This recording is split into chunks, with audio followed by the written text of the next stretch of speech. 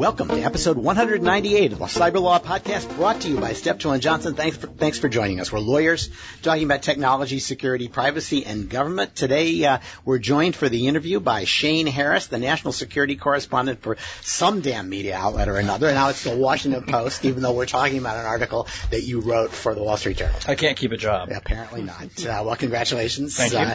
And I hope that you're taking a big chunk out of Bezos' $105 billion. All right. And for the news roundup, we have Alan Cohn, formerly the Assistant Secretary for Strategy at DHS, now of counsel at Steptoe. Brian Egan, a Steptoe partner in our international regulation and compliance practice, who was formerly the legal advisor to the State Department and to the National Security Council. Welcome, Brian. Thanks, Stuart. And Nicholas Weaver, the senior researcher at the International Computer Science Institute in Berkeley and a lecturer in the Computer Science Department at UC Berkeley. Nick, are you going to consolidate these titles at some point? No. Okay.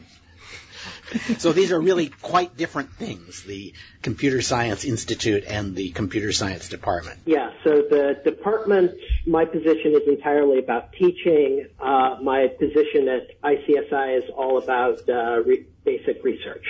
Okay, which together is what faculty are supposed to do. So I'm surprised that they insist on keeping it separate, but I will not press further. I am Stuart Baker, formerly with the NSA and DHS and the record holder for returning to Steptoe to practice law more times than any other lawyer. So we ought to jump right in. The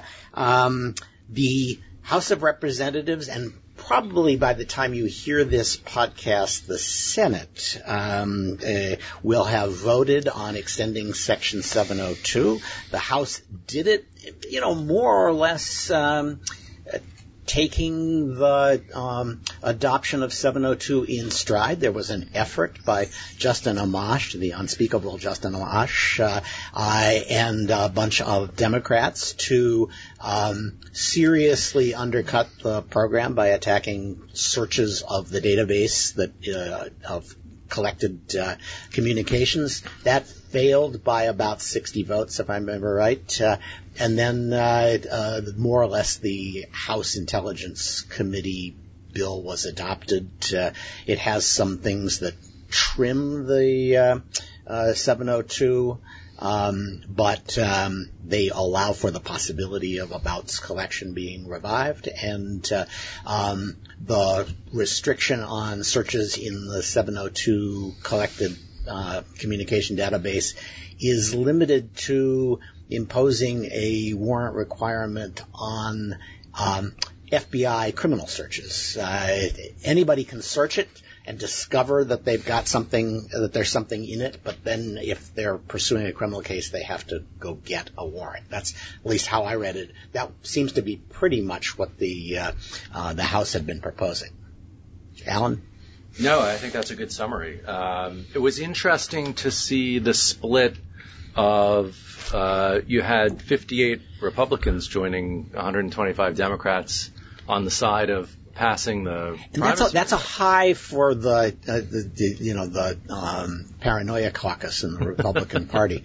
So that's a little disappointing. It was still, I thought it was pretty good that we got as many Democrats. Well, but that's the thing. It's just about as many Democrats came over and supported the Republicans. So in a sense, it's more of this example of it's not necessarily a Republican versus Democratic issue.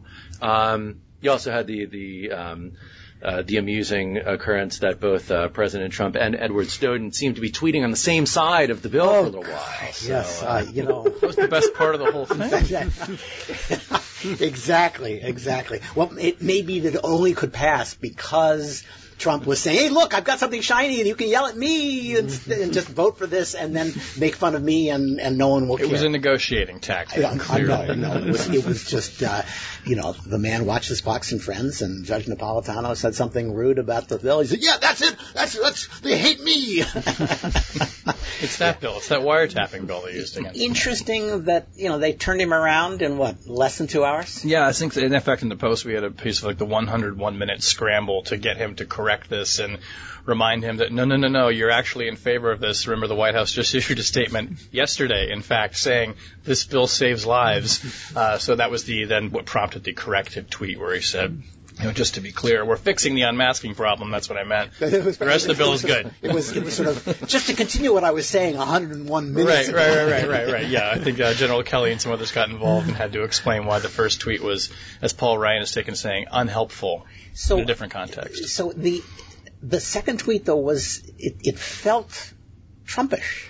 Didn't you think? Yeah, I mean, it was saying, what I really meant was, and it was not acknowledging any inconsistency in position. And General Kelly's getting better at this. This is what my observation is, that it's no longer possible to be absolutely sure that this is Trump unfiltered. They've learned to sound like Trump unfiltered even as they filter him. Very interesting. Except that the Trump unfiltered correlates so well with what's on Fox and Friends. That's how you tell the difference. Yes. I have resisted both following the real Donald J. Trump and watching Fox and Friends, but maybe I'm going to have to do that. In fact, I may talk to Steptoe. We, of course, run CNN, God help us, on all of our in-house stations. But we really I should make the point that it's an important part of our government affairs practice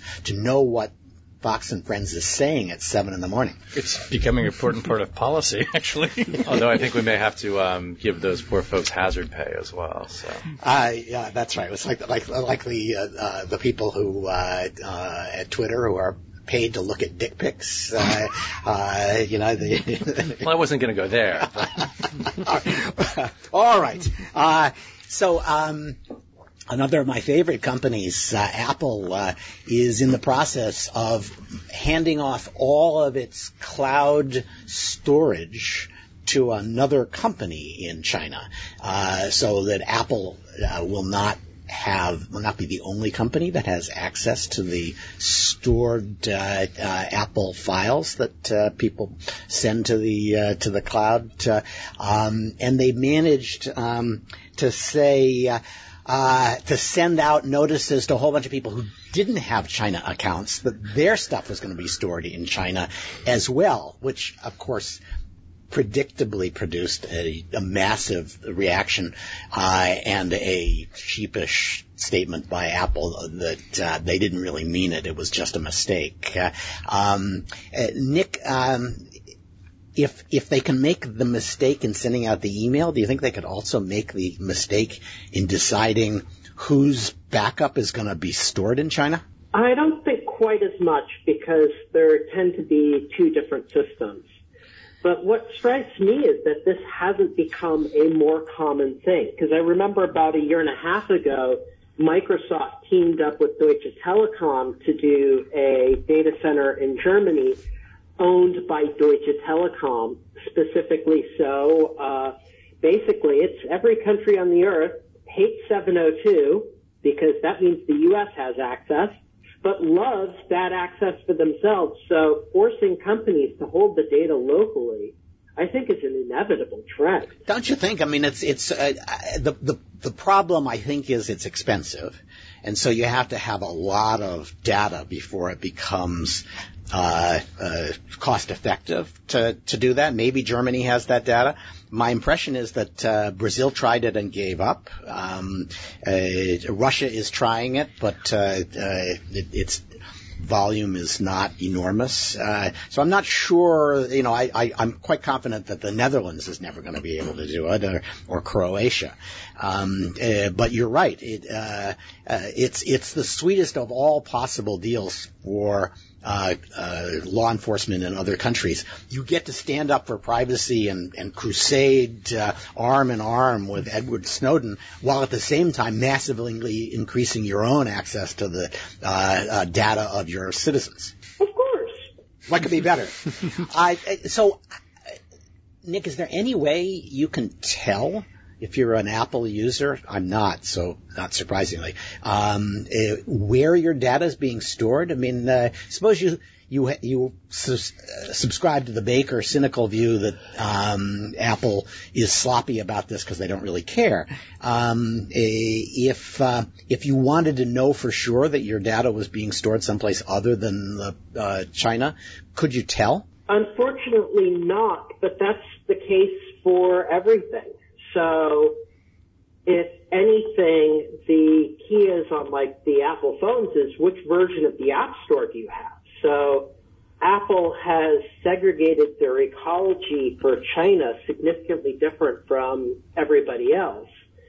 And that's what they're using to distinguish where your data is stored is basically what's your App Store. Yeah. Okay. So a good first pass would be to ask yourself, which app store am I in? And that is pretty obvious. And if you're in a Chinese app store, then you're probably having all your data stored in China as well. Okay. Supreme Court is going for a three-peat on internet sales tax data. I remember, God, I feel old now. I remember when this came up in 1992 in the Quill against North Dakota case, and that was a rerun of Bellis Hess from the 60s, where they had said, no, you can't collect, you can't force companies to collect sales tax unless the companies actually have like boots on the ground in your jurisdiction. And North Dakota said, "Oh, you can't really mean that in an internet and more importantly at the time a catalog sales era." And the court said, "Yeah, we did mean it, and we're not going to change it, because Congress can change it if they want to." And now it looks as though it's 25 more years have gone by, or they're going to look at it again. They are, and so this time it's South Dakota. Well, there you go. So with the credit card industry kind of, I don't know, maybe not generating what they're looking for, went ahead and passed a law, that disregards the physical presence test and just says, look, if you have more than $100,000 in annual sales in the state, you got to pay a 4.5% tax on purchases, and then you got to collect it whether you have people here or not.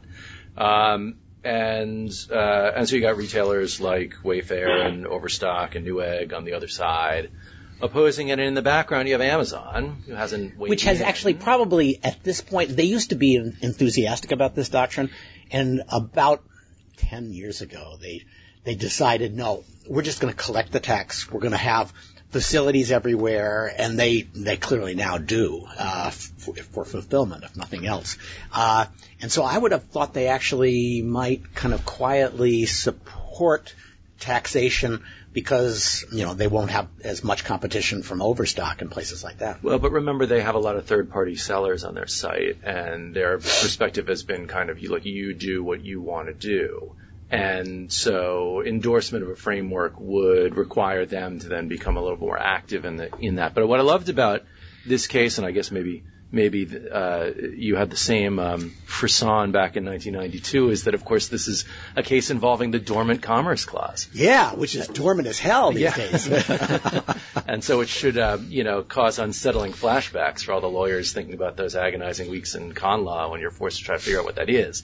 And it's surprisingly controversial now among conservative jurists, right? Because it feels like you just made up a doctrine to strike down state laws, and you divined whether this was economically inappropriate behavior for a particular state to do, which does feel pretty intrusive, although it all made sense when we were in law school. Well, it's one of those things, after a couple weeks, a couple of beers, I think, you can kind of wrap your mind around it. But it does kind of get into this question of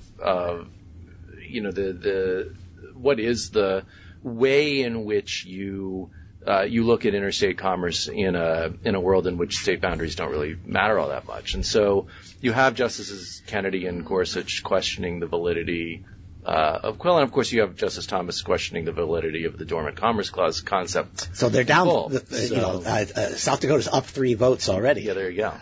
Although I think part of this, they're going to be saying, look, you've said twice, this is the rule, and you've said twice to Congress, if you want to change it, just change it.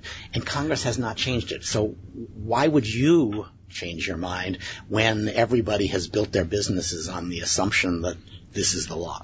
Right. So that'll be the fight, res judicata and stare decisis versus the enthusiasm for law reform on the right.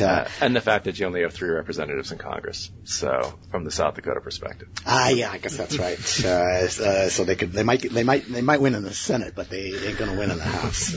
All right. So I should begin this next item with a bit of an apology to Uber, because I had said that when they paid $100,000 to the guy who found the staggering holes in their security and had access to all of the driver's licenses of all their drivers, et cetera, that they had kind of reached out to stick a payment under the rubric of bug bounty to the hacker. But the New York Times did a really nice, detailed, I think this was Nicole Perlroth, a nice detailed story that somebody handed her all the emails, so it was easy to do, that showed that this was probably from the start an effort to claim a bug bounty, although maybe a big one, and maybe the decision to treat it as a scandal was more a question of corporate politics than a question of whether that was the wrong call by the Uber security office. At least that's the question I got from looking at that. And Nick, did you have that same feeling? Yeah, and it really enforces that bug bounties are actually something that are almost one of those don't try this at home. There's a couple of professional companies that specialize in handling all these logistics and the like, and if Uber had done a better job, this would have never been a scandal at all. So, we had a Martin Mikos on to talk about that from HackerOne, and he talked about bug bounty programs, and indeed there was a bug bounty program through HackerOne at Uber, and the security guys kept trying to push this fellow who was disclosing the bug into going through that program, and he didn't want to do it. So it was more of a gray area than you would think, but I agree with you. What this shows is it's really fraught with risk for both the hacker and the company to wing it in this area. Agreed. But I just to slightly retract the apology, if you wondered why people would think the worst of Uber, you only have to look at the story about their Ripley software. This is Ripley as in Sigourney Weaver in Aliens, in which after the entire expeditionary force is slaughtered by aliens, she says the only solution is to nuke it from orbit. And that's exactly what Uber seems to have been doing when they were raided by governments looking for evidence of misbehavior. They had a kind of safe word that could be transmitted on a special channel that led them to just lock everything, nuke it all, pull it back to Silicon Valley, and then say to the Canadian or whoever was doing the investigation, you don't seem to have anything, do you? It was, as several people in the story pointed out, borderline obstruction of justice. I mean, if the Trump White House had done it, we all would know it was obstruction of justice. You wouldn't advise your clients of this mitigation procedure. This is, I'm confident that this was carefully lawyered, and then carelessly implemented. Maybe the same people that are doing the Hawaii missile drill warnings. Yeah. All right. Sheila Jackson Lee. This is the first time I've said something nice about Sheila Jackson Lee on this podcast, but she has introduced a bill and got it past the House. It's like a paragraph and a half long, and it's, not terrible.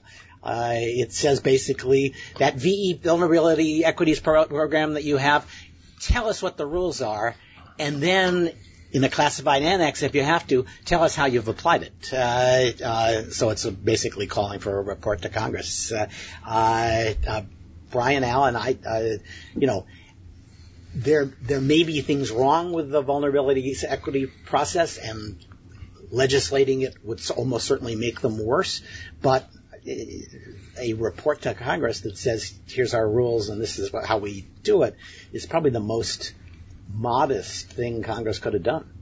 Yeah, it's very consistent with where the White House and Rob Joyce has been a few months ago. You'll remember he said we want to be more transparent about the vulnerabilities review process. So Congress is basically saying we want you to be more transparent too. So the report, I don't know if it'll be made public or not, but it could be interesting. Yeah, and it's interesting, it's an elegant way of approaching what would otherwise be a, executive branch prerogative White House coordination process, is to hook it to the provisions in the Homeland Security Act that say that the Secretary is supposed to coordinate about reporting vulnerabilities. And so, in a sense, we're not asking you to report on the vulnerabilities equities process because we recognize that's an executive branch, EOP prerogative kind of thing. We're just asking you to report on this provision of the Homeland Security Act about what you're doing. Elegant little solution, brings it nicely under the jurisdiction of the Homeland Security Committee, and the type of thing that appeals to Chairman McCall and others about, ways that they can build on the legislative foundation, kind of build out a record of legislation in the area. So. Yeah. Well, all right. The Deputy Attorney General, Rosenstein, has given another speech in which he closed by talking about the need for responsible security, by which he meant accessible security from Silicon Valley. Alan, I don't know what you thought. It was basically the pitch that we've heard from law enforcement for the last 5 years, except like for one paragraph where he actually talked about things that companies do that aren't called backdoors, but which would effectively give the government access to communications when they had a warrant. And so he's creeping up, I think, on actually proposing solutions as opposed to just saying, here's the principle, you figure out how to do it. Well, I think that's right, although if you were talking about a three-peat on the internet sales tax question, then I think we're at least at that here. I think that's right. I think that you hear the same... Three-peat defeat, since nothing has happened yet. True. And you hear the same thing from Chris Wray at FBI. It's possible that Rosenstein goes down the road and kind of proposes along the lines that he said in the speech. It also seems a lot like kind of, let's pick up this drum and start beating it again. Yes. That he's entitled to feel strongly about this. He hears about the cases they can't make and the bad guys they can't put in jail. And he's decided that there's a good intellectual case, and he's an intellectually robust lawyer. So he's going to keep making the pitch. And I guess that is different. We heard this more from the FBI than from the Justice Department in the last administration. Yes, and I think it's more appropriate coming from the Justice Department than the FBI. The FBI is supposed to take this position from an operational perspective, but the Justice Department is really, where the policy making is supposed to come from. And so, no, I don't think there's anything wrong or inappropriate with the Deputy Attorney General proposing this. Is actually not surprising. The question is, is this the right way to go on this issue? And so we'll just have to see, and we'll see if they do as well as the Dakotas have done on the sales tax issue. So Nick, this was the most 21st century headline of the week. Russia says our naval base was attacked by swarms of drones, and we fought them off with anti-aircraft and cyber weapons. It was kind of remarkable. They basically were attacked by these very large, at least for people who are used to drones being about 1.5 feet in diameter, these large drones, and they seem to have hacked them after they got tired of trying to shoot them down with anti-aircraft. Well, this is just the beginning. So, as far as we can tell, the Daily Beast did some great reporting on where these came from, and it basically is a arms merchant type factory on the Syrian border. Looks like lawnmower engines, actually. Wow. And these were really more like dumb cruise missiles than true drones. So, what they could do is they were flying high, you could shoot them down, they were targeted by GPS, so you drive their GPS crazy, they drop from the sky, have a nice day. This is all fine and good this go around.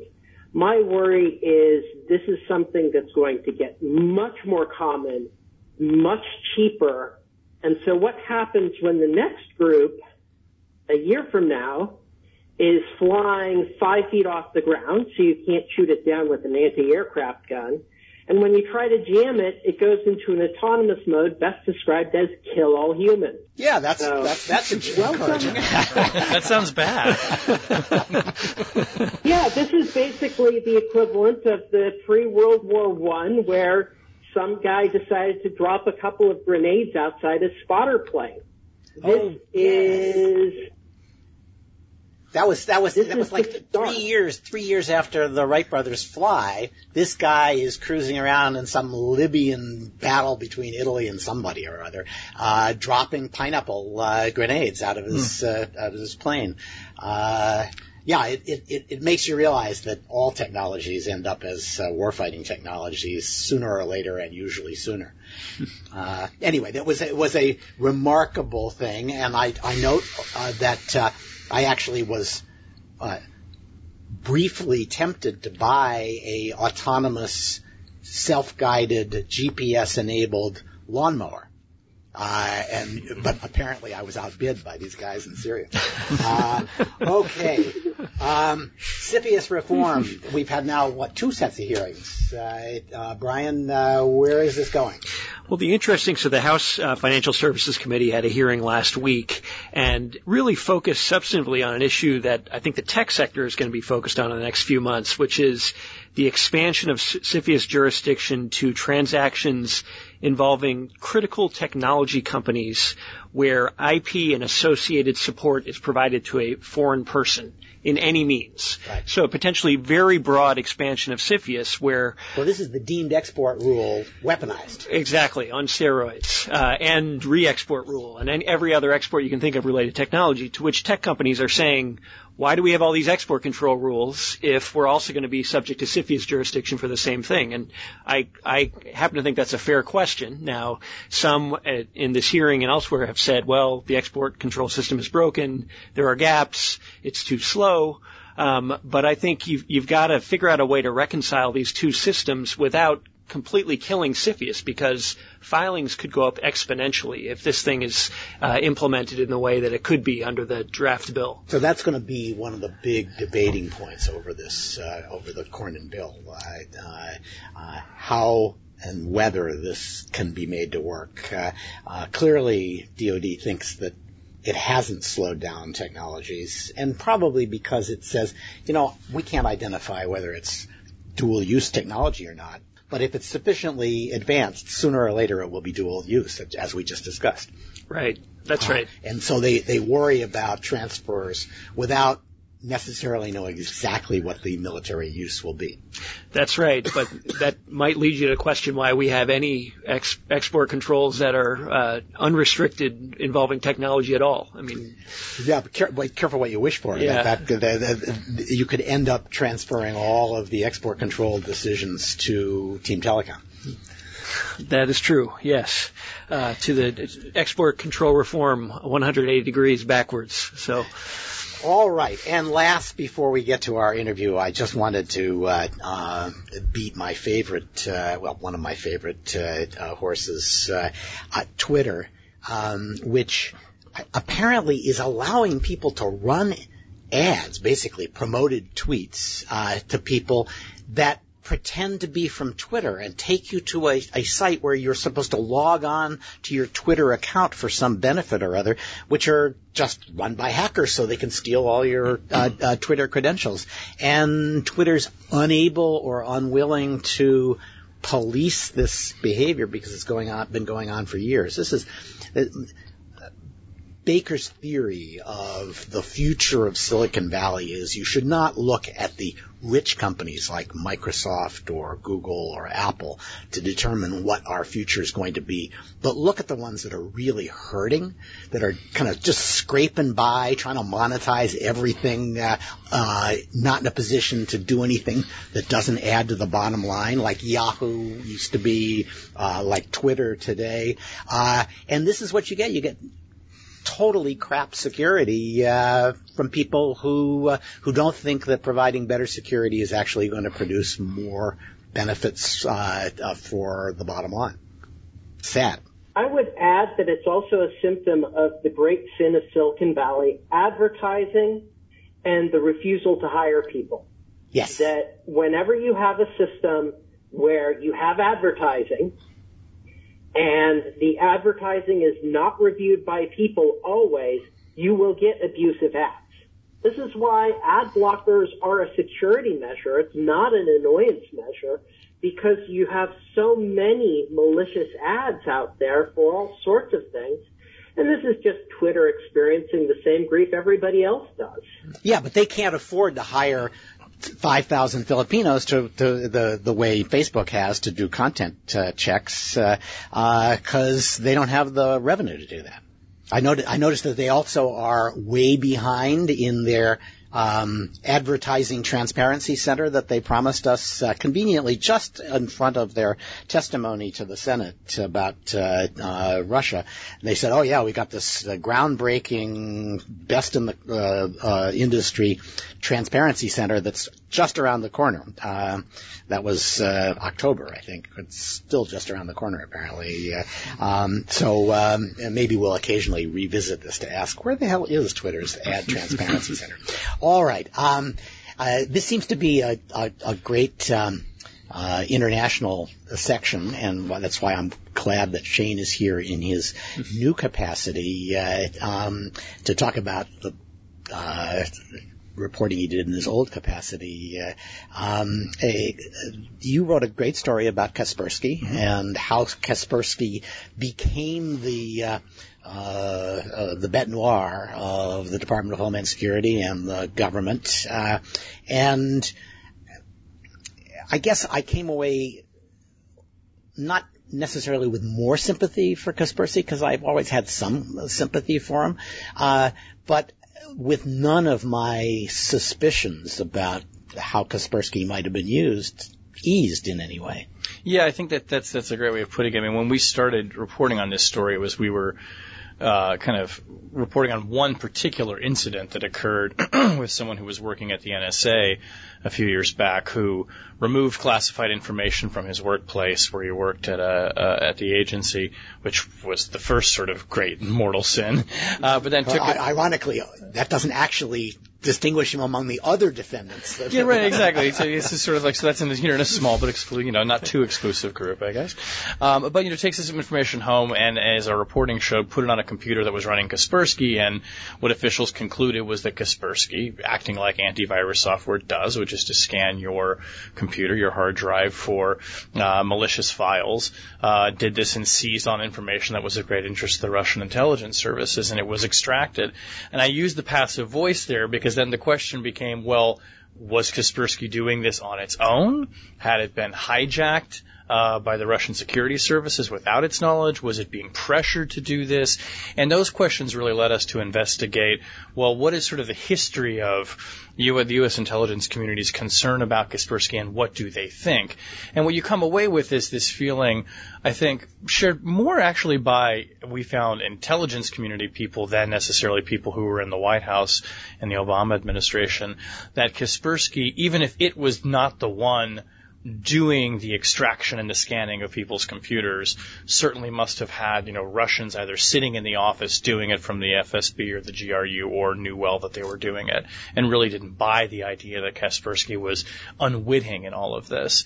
And it sort of builds up to this final decision by the Homeland Security Department to take the pretty extraordinary step of banning the software from use across all federal government agencies. And, it's one of these cases where I honestly don't know if the community actually has the smoking gun even to their satisfaction that proves this is how they did it, this is when they did it, this is how we know Eugene Kaspersky authorized it. But they clearly have come away convinced that this technology is being used as a tool for espionage, and Kaspersky should be doing more about that than it apparently is to the satisfaction of the U.S. government.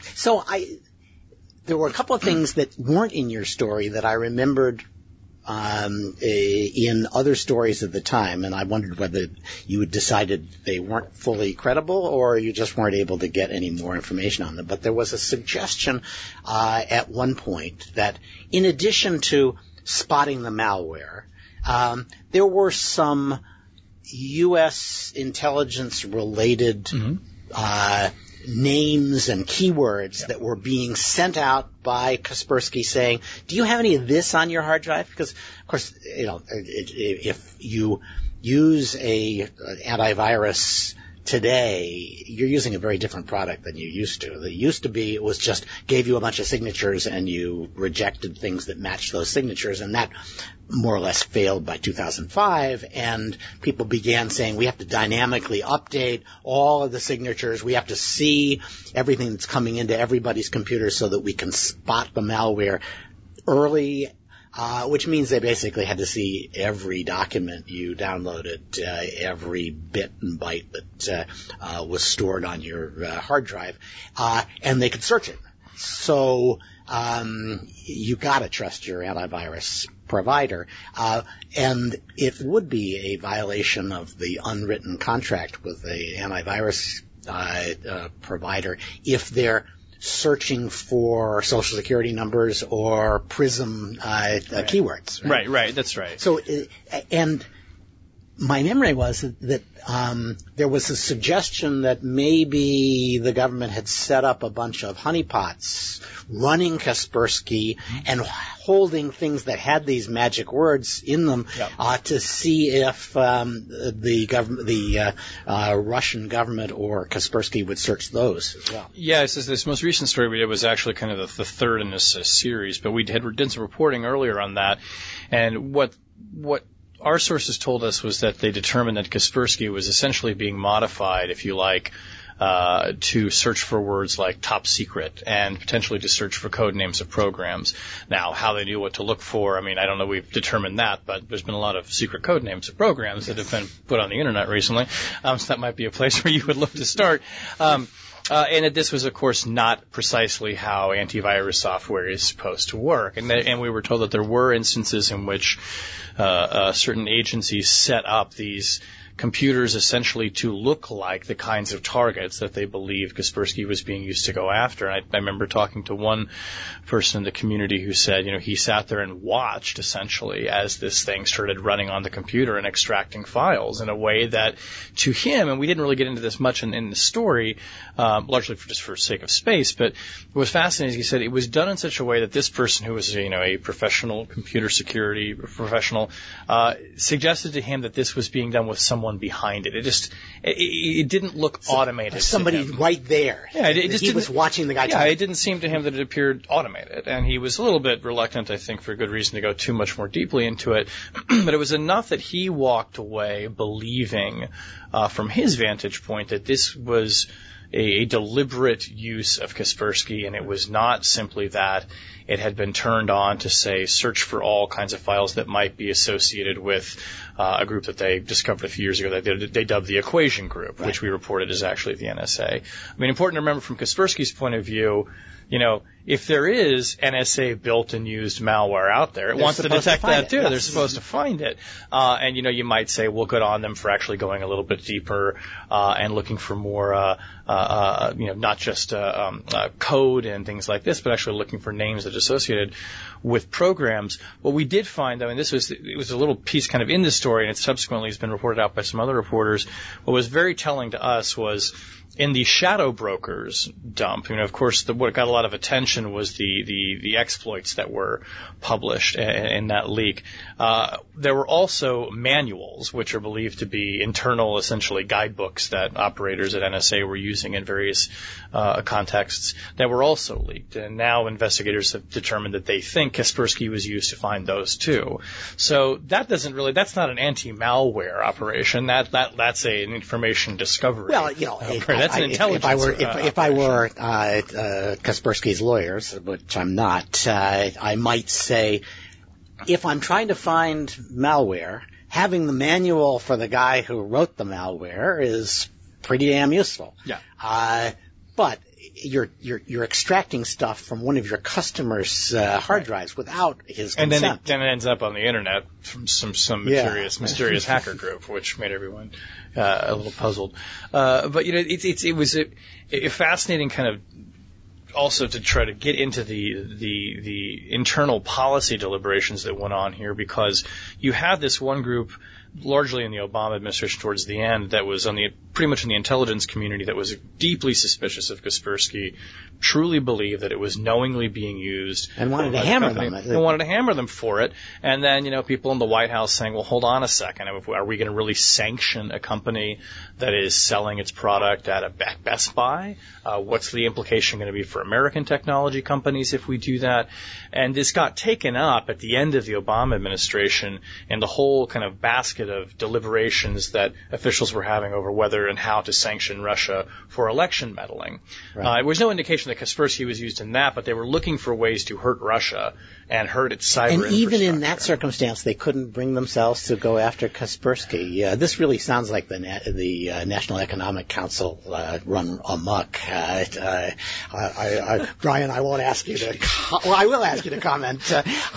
It sounds like there was a fight over sanctions that just metastasized into a fight over sanctions no matter who was proposing what sanctions. Yeah, I can't comment on any specifics, but it would not be unusual to consider the economic consequences alongside everything else when you're thinking about a sanctions action. Right. So, think about the other Russia sanctions involving American oil companies. Economic considerations were very much a part of those deliberations. But really, the Russian market, it's about the size of Belgium, for God's sake. They could cut us off and we wouldn't notice. But I think it's also, there's a lot of debate at the time, and there's a lot of debate going back to the time, at Homeland Security, all the way back to, the beginning, about what is the role of the government in getting involved at that level of a commercial decision. And that, it was a surprising amount of inertia behind that concept, that regardless of the security imperative, we just can't engage in the market in that way. Well, and it's fair to say, there still isn't a interagency decision to sanction them. This was just the Department of Homeland Security said, well, we'll issue our first binding directive and take it out, which is, there's a lot of that in the Trump administration, I think. If you plausibly have the authority to do it yourself, going to the interagency is not particularly appealing in this White House. And that was a bold move on the department's part. Right. I also think it's worth noting, our sources told us that they don't think that would have happened absent Senator Shaheen pushing this issue herself, where she was putting language into the Defense Authorization Act. It was also going to penalize Kaspersky. But that does not detract from the fact that when DHS blacklisted that company. I mean, that's a very significant action. And it was interesting, it was predated about 2 days earlier. Best Buy made the decision to pull Kaspersky off of the shelves, which we didn't get into a lot in the story, but the reaction on the part of the retail industry has been pretty dramatic as well. I mean, there are stores where you used to be able to buy Kaspersky, and you can't buy it there anymore. And these are companies that we know communicate with DHS and with the Bureau through the ISAC process. So clearly, word was being put out to the big box stores saying, the government thinks that this is software that we're certainly not going to use, and maybe you want to think about whether you want to sell it. Nick, this is your opportunity to explain how we've gotten the technology wrong in this context. So I want to make sure you have time to correct all our errors if there are any. Actually, it's that as the technologist, I have a question of why Kaspersky software was ever allowed on U.S. government computers in the first place. That it's just a simple matter of basic precautions. You don't give a adversary nation control over portions of your infrastructure. So Huawei, I'll buy it for my own use, no problem. Kaspersky, I'll buy it for my own use, no problem. There's no way that stuff should be within 10 meters of a government system. So, what's the limiting principle of that? And who's the arbiter? So, I mean, isn't that DHS is happy to say, we are. Well, in this instance. Right. But for every... A good principle is if it's Five Eyes or NATO controlled company, sure. If it's Russian or Chinese controlled company, no way in hell. And Nick, to Dick's point, I mean, one of the things that was kind of startling to us as we reported this is we found that official warnings, internal kind of IC channel warnings, and from the Pentagon about Kaspersky were going back as far as 2004. This is something that's been on the radar for a long time, and one of the central questions of our reporting was, why did this take so long to actually rise to the level where the government was going to say, at the very least, we're not going to use on our systems. And we should note too, the NSA does not use this, and we've reported previously, NSA advised its employees not to put it on their home computers either. So there were the places where you would expect that there would be skepticism. But then there were 22, I think, agencies that were authorized to use Kaspersky. So, this is So here's my answer to your question. The government's not one entity? Ira Magaziner, who no one has heard of, but he was a friend of mine, and he wrote a profoundly influential, or at least a report that summed up the zeitgeist particularly well in the late 90s for the Clinton administration about this area, that the technology is so wonderful, we should embrace it, and it should be global, open, borderless, and anything that introduces borders and the nasty old empire of meat and steel stuff is inherently suspect. And so when people came in and said, hey, the Russians are going to take us to the cleaners, they said, oh, you're such a crypto nationalist or something, practically a racist.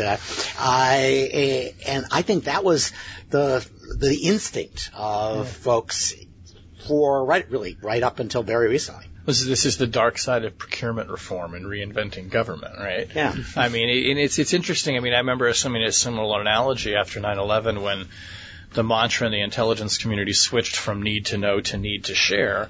We got to push the information, the classified information out to the end of the network, down to the guy on the ground, and people warning at the time, okay, but, the attendant risk of that is if you do it, you create the potential for people to have information and to disseminate it in ways they shouldn't. Enter Chelsea Manning. So, I mean, it's interesting to see how concerns that maybe people had in the late 1990s about this, which were dismissed at the time, and we fast forward, and there appear to be some pretty real-life examples of it happening. Yeah, so the Russians, meanwhile, are not the least bit deterred by this, probably because Kaspersky was always a little arm's length with them, one suspects. Kaspersky himself probably wasn't enthusiastic about becoming a tool of Russian intelligence. Doesn't mean his people weren't. But The GRU is trying to get into the Senate, we're told. The CIA has announced that the GRU was behind NotPetya. What's your sense about the political will to do something more about this? Since obviously they're not getting the hint. Yeah, I mean, I don't know that there seems to be much of a political will to do anything about it. I mean, one of the things that's been fascinating to me, having covered for the past year and really even before the election, the Russian meddling from 2016, is there's been this, pounding of fists on tables from officials and lawmakers of the Russians are coming back, they're going to get us again. But what is the solution to that? I mean, the midterms are now 10 months away. In the case you mentioned of the GRU trying to get into the Senate's not just a political organization, it's a governmental organization as well. So you're not seeing a lowering of ambition or activity, it seems to me, on the part of the Russians. And this was a fairly recent attempt. So where is the political will to do something prior to the November elections? I mean, if there is activity in that space, it's not very visible. And you would imagine that the government would want to be going to great lengths to reassure people that we're doing something about this and we're getting ready and we know they're out there and we're watching the bad guys. We're not seeing it. So, Brian, I'm going to put you on the spot with my latest harebrained idea for sticking it to Russian cyber warriors. Foreign Sovereign Immunities Act, for which you had some considerable responsibility at state. The Foreign Sovereign Immunities Act allows companies to sue governments if they commit torts in the United States against the company or against an individual. I would have thought that hacking a company in the United States was a tort in the United States. You break into their computer, you steal the data that's on their computer system in the United States. It feels like a tort in the United States. I noticed that NotPetya cost one company, Maersk, $300 million. It cost Merck about the same. It cost FedEx about the same. 3 companies, it's practically $1 billion. You would think that the prospect of getting sued for that kind of activity would produce a certain amount of restraint on the part of the GRU. And I'm disappointed to report that in a case involving Ethiopian hackers of human rights activists, the D.C. Circuit, which has yet to see a Foreign Sovereign Immunities Act case that it likes, said, you might think that the tort occurred in the United States since the poor guy who was attacked was in the United States, but the malware was written in Ethiopia or Italy or someplace, and therefore the complete tort didn't occur in the United States. So, no, get out of here. The exception doesn't apply. How bad would it be if Congress said, when you're talking about cyber attacks, the tort is committed in the United States if the victim is here and so is the data that is extracted? Yeah, so the tort exception was designed for traffic accidents involving embassy employees in Washington or New York. And so I don't think the D.C. Circuit was out in left field in the Ethiopia case. Congress has certainly shown an appetite for expanding the exceptions to sovereign immunity and foreign official immunity, most recently in JASTA passed late 2016. I think one thing that the executive branch always thinks about is the reciprocal implications of those limitations, because, of course, U.S. benefits from these things almost more than anybody. So we could get sued, especially as the Equation Group becomes more popularly well known. That's right. So, if you could imagine the Defense Department, the intelligence community not being so crazy about such an expansion to the exceptions to sovereign immunity. But it's not out of the realm of possibility. Right. And I can't help thinking that what the D.C. Circuit said would apply to traffic accidents too. If the GRU calls up their guy in Washington and says, take a Mercedes out of the motor pool and run Brian Egan over, then they would say, I mean, the instrumentality came from Germany, and the intent was formed in Moscow. How can we say that a complete tort occurred in the United States? The fetus was from a hospital in Moscow. Yes, right. Yeah, I don't know. There's probably some ends to the analysis there.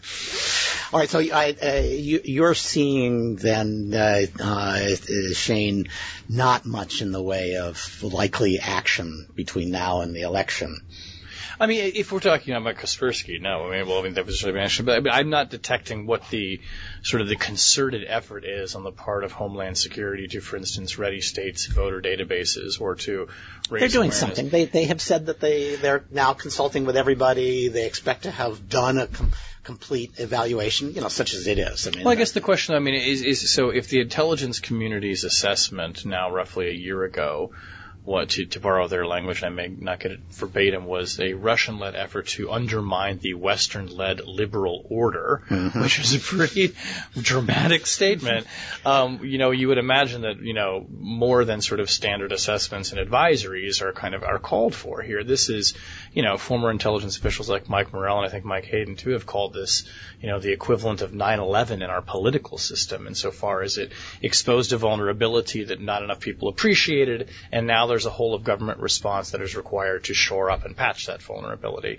I don't see what the whole of government response is. Not saying it's not happening, and it's certainly something that I think, personally I would like to see, I will look into, and I'd like the Post to look into as well. That's a huge question. We're staring down at the midterms now, and every expert, every, lawmaker who's concerned about this is warning, here it comes again.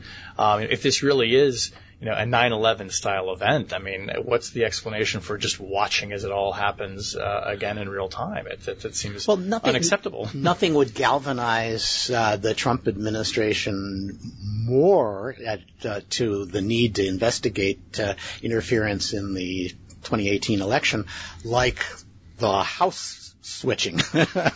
Then they'd say, whoa. The Democrats won because the Russians hacked the elections. Yeah, exactly. Maybe they'll finally wake them up. And in fact, that's what I worry about. That if I'm Putin, I'd be going for Bannonite crazies in the primaries on both sides and then trying to flip things to the Democrats. Yeah, that's, I think that is that would be the plan. Whoever is out gets support, and the farther out they are, the better. So Kaspersky brought a lawsuit. I should at least touch on this against the Department of Homeland Security, claiming it's basically a standard APA claim, Administrative Procedure Act claim, that it was arbitrary and capricious and inconsistent with law, and that it didn't give them due process. I have to say it doesn't sound like the most plausible lawsuit. They didn't say, Kaspersky is evil, don't touch him. Right. They just said, we're not going to buy him. And that's in many ways equivalent to saying, I don't want to give you a security clearance. Why? Because I'm not absolutely sure that you're reliable. That's not to say you aren't, but I'm not going to give it to you. And that's, the courts have upheld those decisions against some, very sad cases, because letting the courts get in and apply their more probable than not standards is not a recipe for protecting national security. Right, and there's, behind the Homeland Security Department's designation, there is, classified information about why they arrived at this conclusion. It's interesting for Kaspersky to say it was capricious and arbitrary. It was anything but capricious and arbitrary. This is something that was decided, over time. There was a lot of research, a lot of analysis that went into it. Stuff that we're not entirely privy to, obviously, either. But it doesn't seem like there's a lot of, hope for this lawsuit. Would they want to get reinstated? And what's the idea then that, people are going to suddenly start rushing to buy Kaspersky for their agency again? I get that they're doing it, but, I think the company knows full well that there's more to what the department did than it's showing publicly. Yeah, and probably their nightmare is the government selectively declassifies a bit of it and says, we can give you this much information. How do you like that? And would there be a discovery process, too, where the government would get to look at Kaspersky's files? Maybe? That's right. That's right. Well, those files have been nuked from orbit. Right. The Ripley project again. So, Shane, last question. You're moving to the Washington Post. Long history of doing the kinds of work that you do, deep national security dives, and plenty of reporters who have their own set of sources. Mm-hmm. Do you have an idea what you're going to be focusing on? I think, in the near term, it's probably a couple of big targets. I mean, obviously, the Russia investigation is still a huge concern, both politically and for the national security teams. And I think we view it kind of through both of those lenses, plus the law enforcement sort of, judicial aspects of it. But, there are, as we've talked internally, there are lots of other things that are going on in the intelligence community, which is going to be my real kind of, focus, such that there is one. We're a year into the Trump administration, and there hasn't really been a whole lot of reporting, I think, on how is the IC operating under Trump, or what's going on in Iran with regards to its cyber forces. I mean, there's been a lot on North Korea and the politics of that. There are all these really big, kind of huge, meaty intelligence and national security related topics that I'm personally interested in digging into. So I'll be part of the national security team and pitching in with my expertise and sources, as we do things collaboratively. But when it comes to my real kind of sweet spots, I think it's going to be intel and this sort of spooky cyber land where cyber crashes into national security. So you hack Target, don't call me. You hack a government agency, pick up the phone, give me a ring. So let me ask, this is a journalism question. You obviously have a set of sources that you've talked to, and an approach to getting stories that are at least partially classified, and you take those with you. Is that what the Washington Post is hiring you plus your stable? Yeah, I mean, this is how journalistic organizations operate, right? You're buying the reporter and his or her accesses and experience and expertise. It's really interesting because what that says is to become a national security reporter requires a substantial investment early to establish credibility and to get people to actually talk to you and then make them feel they won't get burned and to produce stories that people think are big stories. But once that investment's made, that credibility and that set of contacts, which of course you have to keep up, is the reporter's personal property, essentially. And so it suggests that the real suckers in this game are the guys who first hired you to do this work. Right. They're making the early investment knowing that it's going to pay off for someone else, right? It's a great point. I mean, there are not non-competes that we sign in journalism. The intellectual property that is my sources and things that I've reported on is mine and not necessarily the organization I work for. They hold a copyright over the written words. And you get into some areas here, too, where, there was a famous case when Matthew Cooper was a reporter, I think for Time or was it Newsweek, and he was subpoenaed to reveal a source and he didn't want to do it. And ultimately the company made that decision for him. And they said, well, the notes and the reporting that you've generated on these stories actually does more belong to us and we'll make that decision for you. But when you're talking about somebody switching organizations, you're taking that experience and those connections with you, which is not always for places like where I started out, Government Executive Magazine many years ago, which gave me the opportunity to become an intelligence reporter. They should be asking for royalties, right? Like, come on, man! They like to remind everybody that this is where it started, but Well, Jeff Bezos, this is why you should be giving him about 1% of your current fortune, because he brings to it massive investment by people who are not Jeff Bezos. All right, Shane Harris, thank you very much. Great story. We're looking forward to more of the same. Alan Cohn, Brian Egan, Nick Weaver, thank you all. This has been episode 198 of the Cyber Law Podcast, brought to you by Steptoe and Johnson.